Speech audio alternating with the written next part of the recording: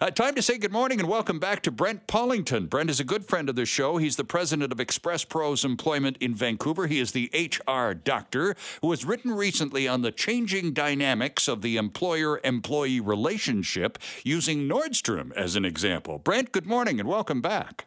Yeah, good morning. Thanks for having me. Good to have you with us. We've talked a lot about the changing dynamics of the employer-employee relationship, and pandemic, of course, accelerated all of those changes considerably, and they don't appear to be slowing down to any degree at all, Brent, do they?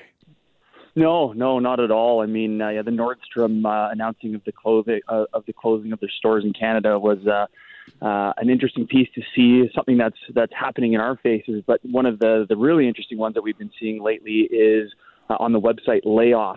I think it's layoffs.io, and it tracks the tech layoffs that have been happening in the world. There's been over 280,000 tech layoffs that have been reported on the site between 2022 and 2023.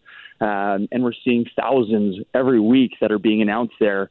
Only about 1 or 2% of those have happened in Canada so far, but seeing Nordstrom announced that they're going to be closing all their stores. And in the article in their release, they announced the reason is that they've never been profitable in Canada. Right. It was such an interesting thing to see where I think the conversations I've had with my clients and some of the people that have been there is that I don't think any of the employees knew that the company wasn't profitable. And these conversations come as a shock to people when they think that they're doing a great job, and yet the options that exist for companies is either they charge more to their customers, which I'm assuming for Nordstrom may not have been a problem. You sell more products, or you have highly engaged people who are motivated in selling and generating more revenue than what the operating expenses are and the wages, and companies need that offset. And the conversation I'm having with my clients is it's not that there's an entitlement per se coming from the employee side where just everything's an entitlement, but I think there's a gross misunderstanding from the employee side where it's not a common conversation. It's not something that's discussed in school or university or even as you're entering the workforce, that the exchange of an employer's compensation to you is for your labor, whether it's blue or white collar, in exchange for profitability for the business. That's right. And business, something that's, it's hugely lost. That's right. And it's interesting, I suppose, a little more confusing for us here in Vancouver, this Nordstrom story, Brent, because you're right. Nordstrom was an absolute disaster in Canada, except Vancouver. The Vancouver store was actually doing better business than Seattle, for crying out loud. We were the anomaly. The rest of the country was a complete disaster, an absolute drain on the company's profits. But Vancouver was making money, and so it sort of threw those of us who were casual observers of the process right off. But you're right. In the article, the fact is a business needs to be profitable to survive. It's pretty basic around the world of business, and yet it seems to be something that isn't discussed widely when you're applying for a job. How are you going to help us to remain profitable so we can survive? That's a fair question, isn't it? Yeah, 100%. And I think, one of the parts I alluded to in the discussion was that as an employee, you create a high demand for yourself in the market. And the way that you create real security for yourself is if you're constantly in seek of personal or professional development. If you continue to strive to be the most highest performing person that you can be in your job, there may be times where you are part of the Vancouver team where the company is doing a great job locally, but because of factors out of your control, whether it's mismanagement, whether it's market factors, that you end up getting laid off, you lose your job. Well, if you are a high performer, you will have highly marketable skills that you can take to other companies and say, hey, this is what I achieved here. I understand how my job ties into profitability for the company. This is what I've done. This is what I've accomplished. And this is why I feel I'm in high demand. And I think that, that feeling or that sense or that conversation of entitlement, I don't know if that's a thing that exists. I think it's a word that gets thrown around a lot, but I know that no matter what, if you do lose your job and it's for factors out of your control, that sucks. And it is a terrible situation to be in. The job market is challenging to navigate. And I think, again, there's maybe a miss on how you present yourself as a job seeker because you're in a highly competitive space. There's so many resumes that a company gets when they post a job.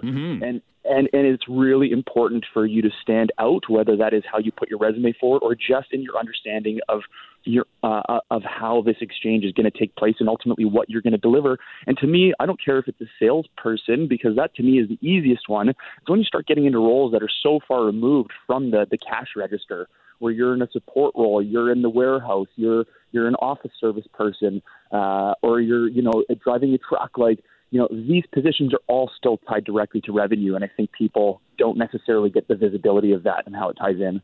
Exactly. And in terms of the employer-employee dynamic, and it's changing. And of course, now we're also seeing the dynamic affected by those who don't want to spend 5 days a week in the shop. They're looking to negotiate some kind of hybrid work model.